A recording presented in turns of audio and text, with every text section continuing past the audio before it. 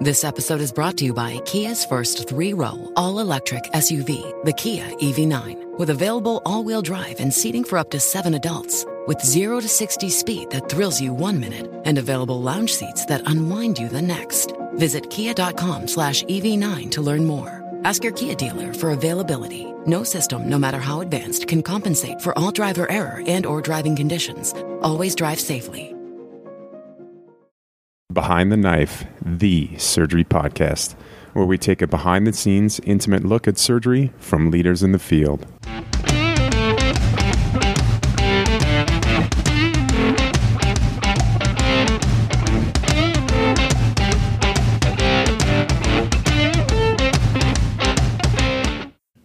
Welcome back to the Big T Trauma Series on Behind the Knife. In this series, we cover clinically oriented material that focuses on how best to care for traumatically injured and critically ill patients. My name is Patrick Georgioff, Trauma Surgery Fellow at the University of Texas Memorial Hermann Red Duke Trauma Institute in Houston, Texas. And today, I'm joined by Jason Brill, also a Trauma Surgery Fellow at the University of Texas in Houston and a Lieutenant Commander in the United States Navy. Today, we're going to continue our discussion about trauma resuscitation strategies. That's right. We are going to dive deep into thromboelastography and the reversal of common anticoagulants. As usual, I need to start with a disclaimer that the information, content, and conclusions in this episode do not necessarily represent the official position of, nor should any official endorsement be inferred by, the United States Navy, the Department of Defense, nor the U.S. government. All right, Jason, let's say that you have a patient who's involved in a motor vehicle crash. Okay, they're hypotensive and they have a positive FAST. You've already given 2 units of PAC cells and 2 units of FFP through a large bore central line. Whole blood is not available, but a massive transfusion pack has arrived and you start making your way to the operating room. In the OR, more blood is hung in 1-to-1-to-1 fashion. You open the belly and it's full of blood. There's a grade 4 liver injury that is actively bleeding. You pack the liver, and you peek over the drape to discuss what you have found with your anesthesia colleagues. So as part of this discussion, you asked to see the results of the TEG that was drawn in the trauma bay. Right, TEG. TEG stands for thromboelastography. All right, so you said, we just talked about this, so thromboelastography. Yeah, there's no O after the B. That's often commonly misspelled, and in fact, there are many papers in the literature out there. So when you do a search for TEG, you actually need to include both thromboelastography and thromboelastography. This is kind of a spelling side note. With ROTEM, it's rotational thromboelastometry, but TEG, just go to the Humanetics website. It's thromboelastography. Right, anyway, so there's 2 TEG manufacturers, right? Well, so 2 manufacturers of viscoelastic tests. Okay. So TEG is the brand name of the test manufactured by Humanetics, and the other is ROTEM.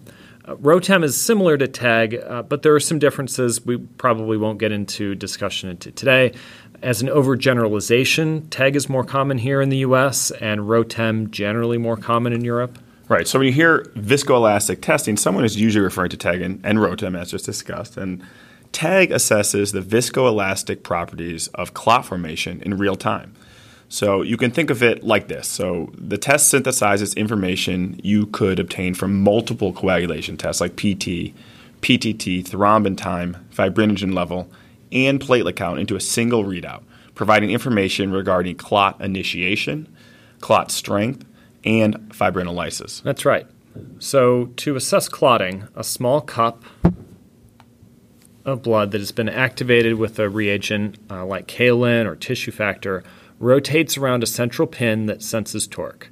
In other words, the pull of the clot as it starts to resist movement around that central pin is sensed via an electromagnetic inducer. At least that's the current generation, the way it works.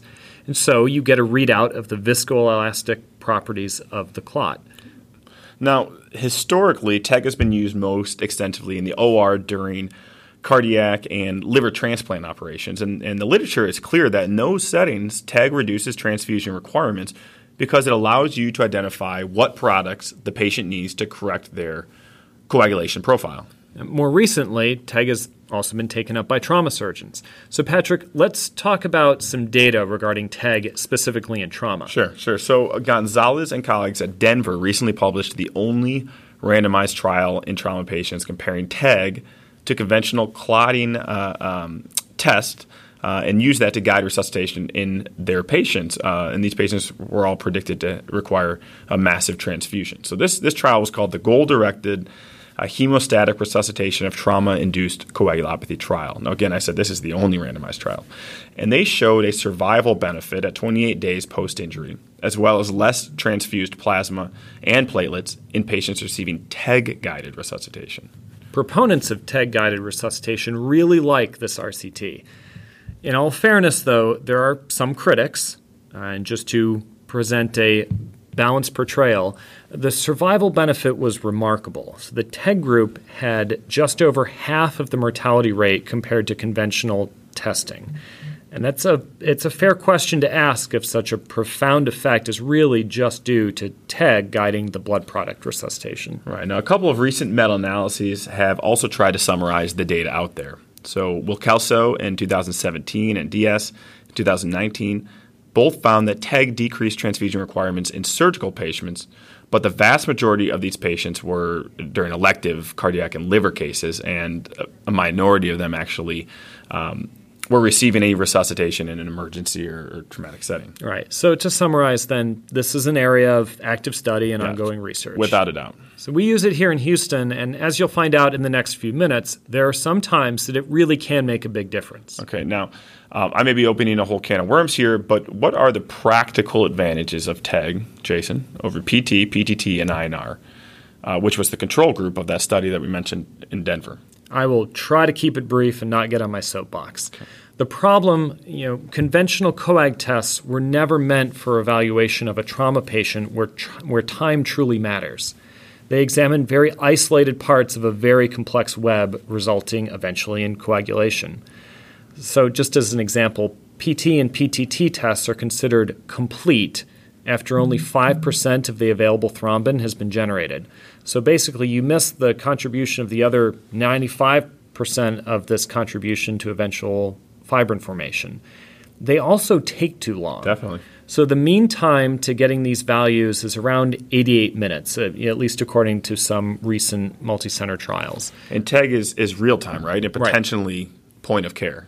Yeah, and the first values in rapid TEG, at least, give you info, at least in the preliminary variables, within just a few minutes. And really no other type of testing out there reliably shows clot lysis. So we'll focus on that a little bit more later.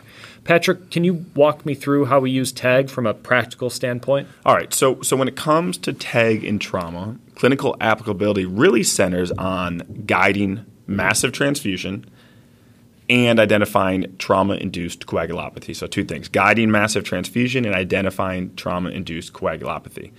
In either circumstance, serial testing is helpful, if not critical, to this test, TEG, being actually useful. So, for example, on arrival to the trauma bay and intermittently thereafter as the patient gets treated in the OR or maybe in the ICU where they continue to receive large volumes of resuscitation, we want to check serial TEGs to help guide what we're going to give next. Yeah, I agree with that. Now, here we run a rapid TEG in the trauma bay. Just to go over the differences, a standard TEG, also called a kaolin TEG, just adds kaolin as the activating reagent. For your cocktail party tidbits to impress your colleagues, kaolin is just a type of clay, and it's what is the activator in a standard TEG. A volcanic rock, right? There you go. All right. So much knowledge here. So rapid TEG, on the other hand, uses both kaolin and tissue factor, both of which are added to that sample at time 0. So the clotting process should start basically immediately, typically within 2 minutes. There are several other types of TEGs as well, including a way to look specifically at platelet contribution. There's also a way to remove the effect of heparin and a way to examine fibrinogen all by itself. So to keep the discussion focused on initial resuscitation, we'll keep referring to rapid TEG in this section here. So, Jason, we've sent a TEG on our trauma patient. How do I read this graph and interpret these results? So let's take a minute to review the information TEG tells us and how we would use that information in a bleeding patient to answer that question. The test gives you a tracing in real time, showing the progression of time versus how much the clot is pulling on that wire suspended in the sample cup.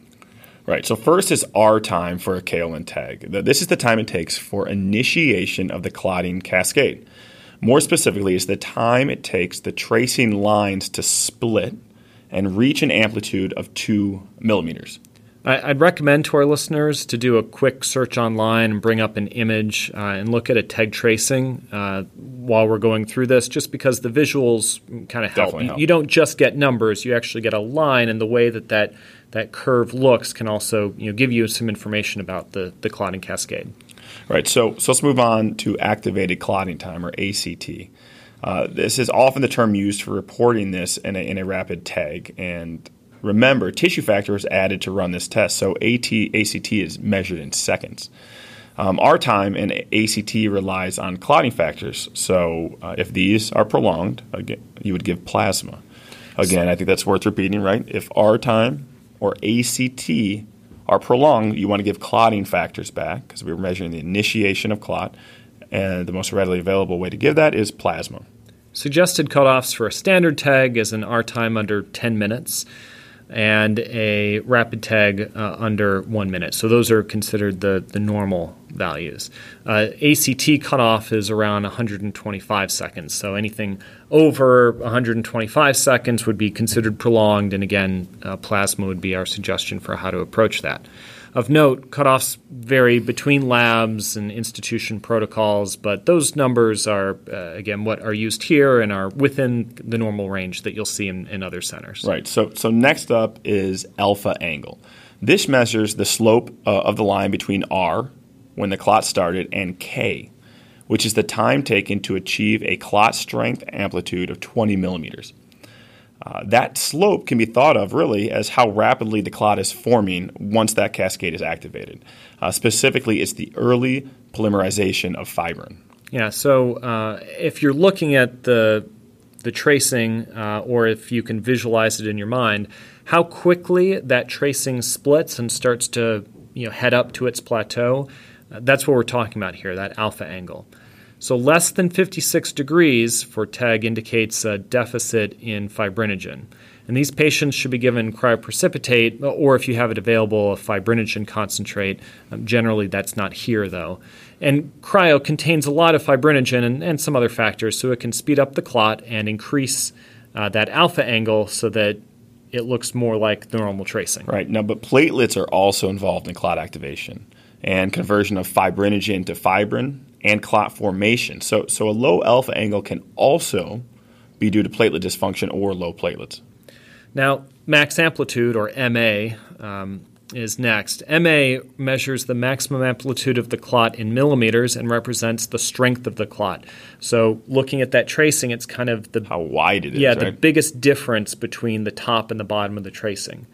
The MA is dependent on platelet number and function, and to a lesser degree, fibrinogen as well. Right. So a maximum amplitude, or MA, of less than 50 millimeters indicates platelet deficiency, either in number or function. And patients with a low MA should be given platelets then. But keep also in mind the alpha angle, if it was also low, you can also give cryo, since low fibrinogen is probably contributing both to your shallow alpha angle and your low MA. Right, so I'm hearing that platelets and fibrinogen are involved in alpha angle and MA. Right, and I think of it as fibrinogen contributing more to alpha angle, with platelets a potential issue as well, but platelets are the primary contributor to MA, or clot strength, with fibrinogen perhaps contributing about 30% of that value. All right, so finally, LY30. So that stands for lysis at 30 minutes. This indicates the percentage decrease in amplitude at 30 minutes after maximum amplitude is reached. Now, this part of the tracing shows that how the clot is breaking down over time. Now, we all want clot to break down a little over time. Otherwise, we'd all be hypercoagulable and would thrombose vessels after minor trauma all the time. Hemostasis is a balance, after all. Liquid blood running around in vessels and the clot in specific areas where that vessel integrity was compromised. Sure. So an LY30 greater than 3% indicates hyperfibrinolysis. And this should be treated with tranexamic acid. And we give TXA as 1 gram over 10 minutes, followed by another gram over 8 hours. Yeah, the use of TXA in trauma is supported by CRASH-2 and MATTERS, both large trials that you should be at least familiar with the names. Important to note, though, that only the patients who received TXA within 3 hours of injury benefited in CRASH-2. Okay, so if the injury was sustained longer than 3 hours ago, we typically don't use TXA. Yeah, in fact, there were more thromboembolic events in the subset of patients who got TXA more than 3 hours after injury. So TXA does have its side effects and complications. All right, quick review, Patrick. Yep, I'm on it. Low ACT in our time. Boom, plasma. Low alpha angle. Fibrinogen, as in cryo, or fibrinogen concentrate itself. Low max amplitude. Platelets, plus or minus cryo. High LY30. TXA. Okay. So let's shift gears and talk about how to reverse anticoagulants. Okay, so this is a particularly vexing topic without a doubt, and that's because things are changing really rapidly, impressively so. So let's say we have, Jason, a little old lady who fell at home. Oh. She presents with altered mental status, and she's found to have an intracranial bleed on CT scan, and lo and behold, she's also on a blood thinner. Oh, of course. They always are. Always are. Interestingly, as much of a fan of TEG we may sound, TEG doesn't reliably pick up the anticoagulant effects of the most common drugs, including things like Coumadin and the novel anticoagulants like Eliquis. Yeah. So this is, to me at least, a mind-boggling disconnect, right? So TEG is without a doubt useful. It's a useful test for clotting and coagulation, and it provides us with some good data. But the fact that it doesn't show the effect of these agents is fascinating. And so, Jason, why do you know why? Well, so tell me why. If I could answer that, you would have seen my name more often, like in newspapers and billboards. But in fact, it's not just TEG. So PT and PTT also miss the NOACs or direct oral anticoagulants, as I guess we're now supposed to call them. And the key word in describing all of this is reliable. So TEG will usually show a prolonged R and ACT for dabigatran, rivaroxaban, apixaban, but Coumadin isn't reliably detected. Now, an overdose of Xarelto will almost always prolong an ACT, but a normal therapeutic effect may be missed. And this may have something to do with the activators, kaolin and tissue factor, bypassing some of the low levels of factors in both the extrinsic and intrinsic pathways. But remember, those pathways that we read about in books, that's not really the way clotting happens. It's way more complex than that. And so for as much as TEG can be useful, it's still just a lab test. And all lab tests have their limitations and drawbacks. All right, now you threw out a bunch of different anticoagulants just now and what TEG does or doesn't do, what it doesn't pick up. So we're going to go through each of these, right, and how to reverse them. So let's start with the big daddy of them all, Coumadin, okay? Now let's say that this patient, our nice old lady who came, is on a blood thinner. We found out that she was on Coumadin, and we checked her INR, and her INR is 3.0. All right, well, that is elevated, right? INR of 1 is normal, and 2 and above is considered a therapeutic effect.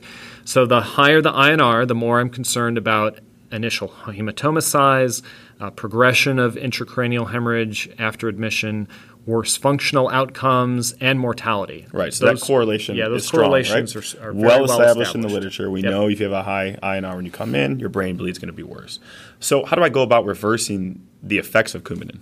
Well, I would start with PCC, or prothrombin complex concentrate, using weight-based dosing. In the U.S., that brand name is Kcentra, and it contains factors 2, again, that's prothrombin, 7, 9, and 10.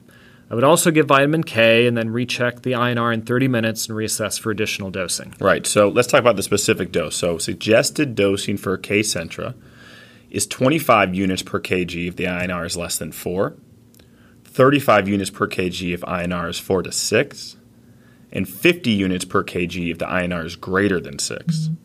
Now, in regards to vitamin K, we'd want to give that vitamin K IV and give it slowly. So we'd give 10 milligrams to start. And we give it slowly because we want to avoid an anaphylactic reaction that can happen if you push it too quickly. So why the vitamin K, Jason? Well, the half-life of PCC is only a few hours. And remember, warfarin competitively inhibits the vitamin K that results in inhibiting activation of that vitamin K. So giving vitamin K provides the substrate for those dependent clotting factors like 2, 7, 9, and 10 to then be made later on. But that takes a few hours. Okay. So, Jason, what if K-Centra is not available? This is expensive stuff, right? Right. It can be $3,000 to $5,000 per dose. So if K-Centra wasn't available, then I would give FFP or another type of plasma, which is a good alternative, but it takes longer to give, and it can result in a large volume resuscitation if someone's INR is sky high. Right, and it's longer to give because you actually usually have to thaw the plasma, and in some circumstances, cross-match it before you infuse. Again, refer to our previous heady transfusion episode. Yeah.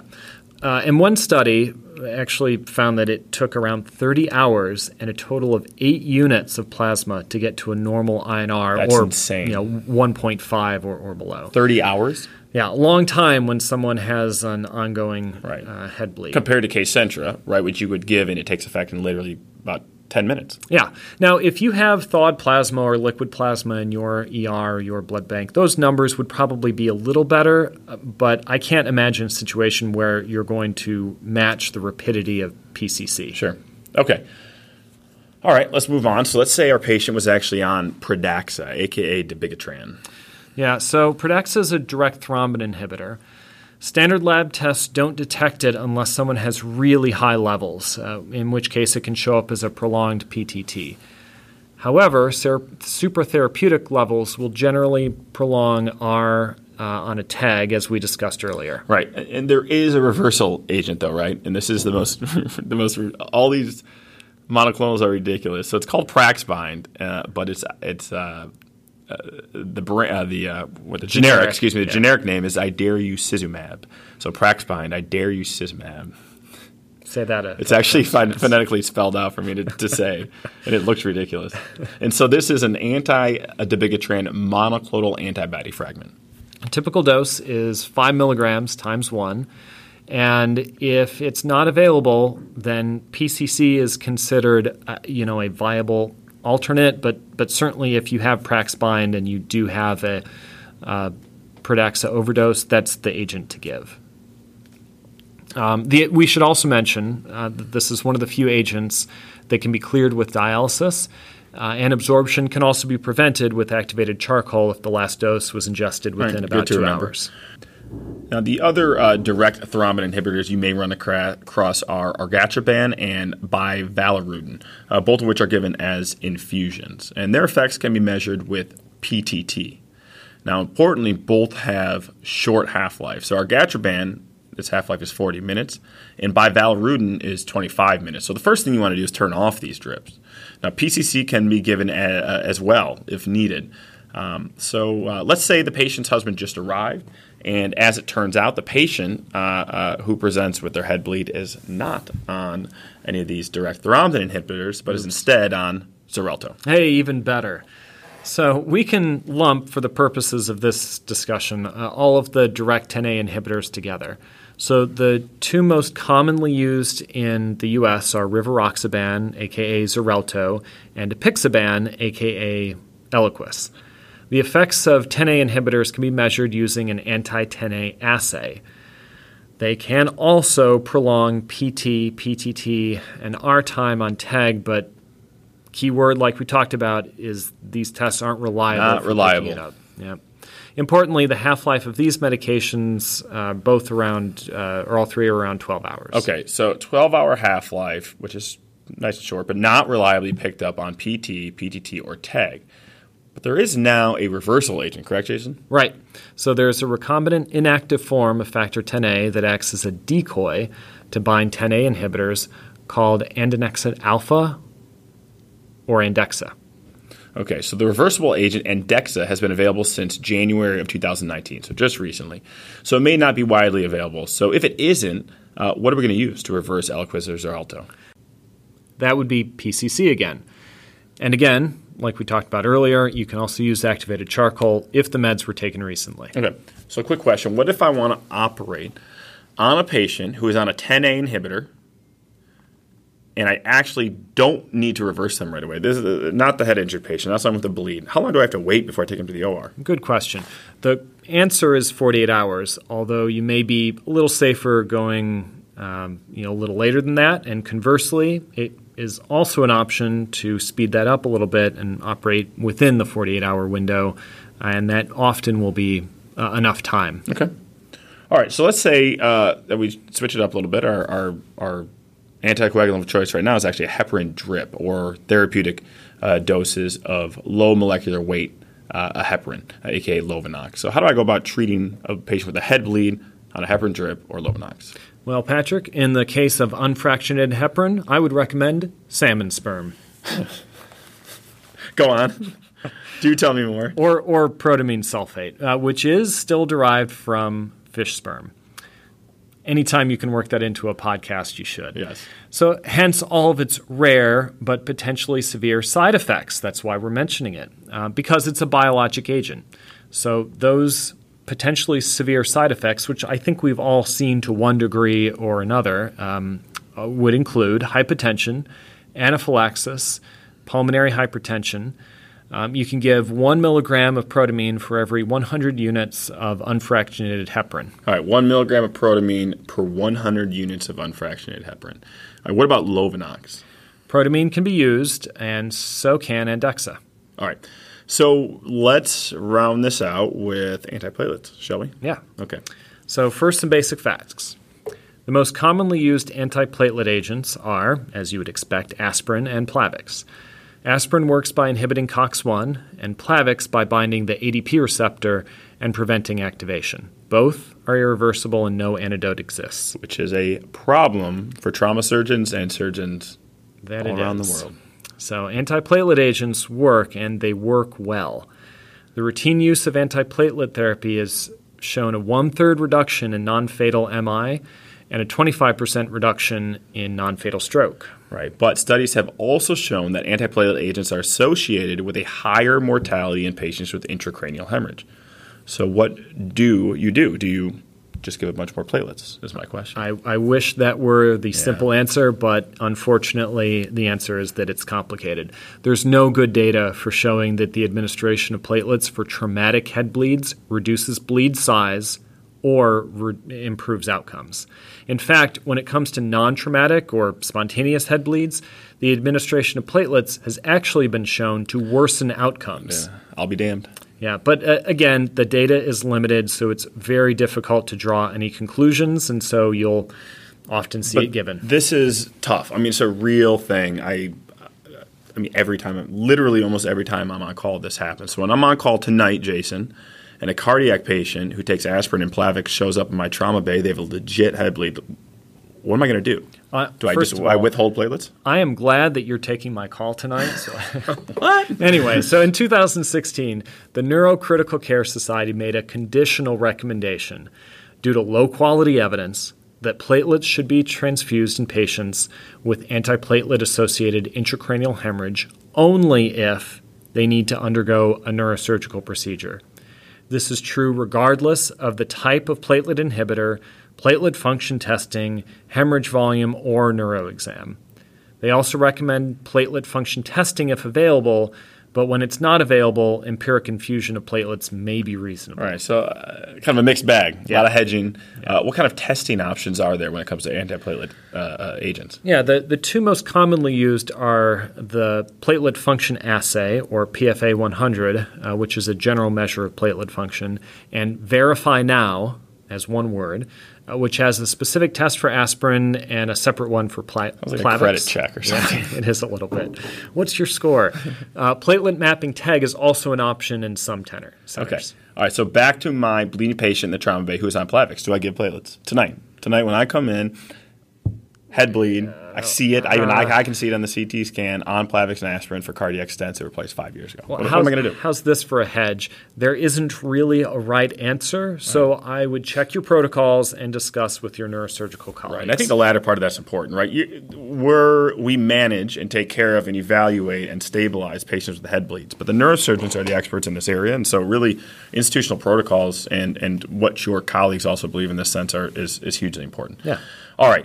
So that's the best we're going to get today in that point. So there's one other thing. You could also consider the use of DDAVP, though, right, for platelet-related stuff? Right. Normally we think of DDAVP as a treatment for patients with hemophilia A, von Willebrand's disease, and uremia, but it may also be useful in patients taking antiplatelet agents.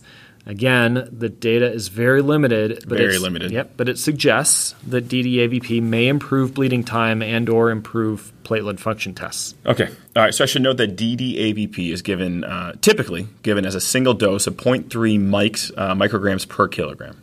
All right. Jason, let's wrap it up with a quick review.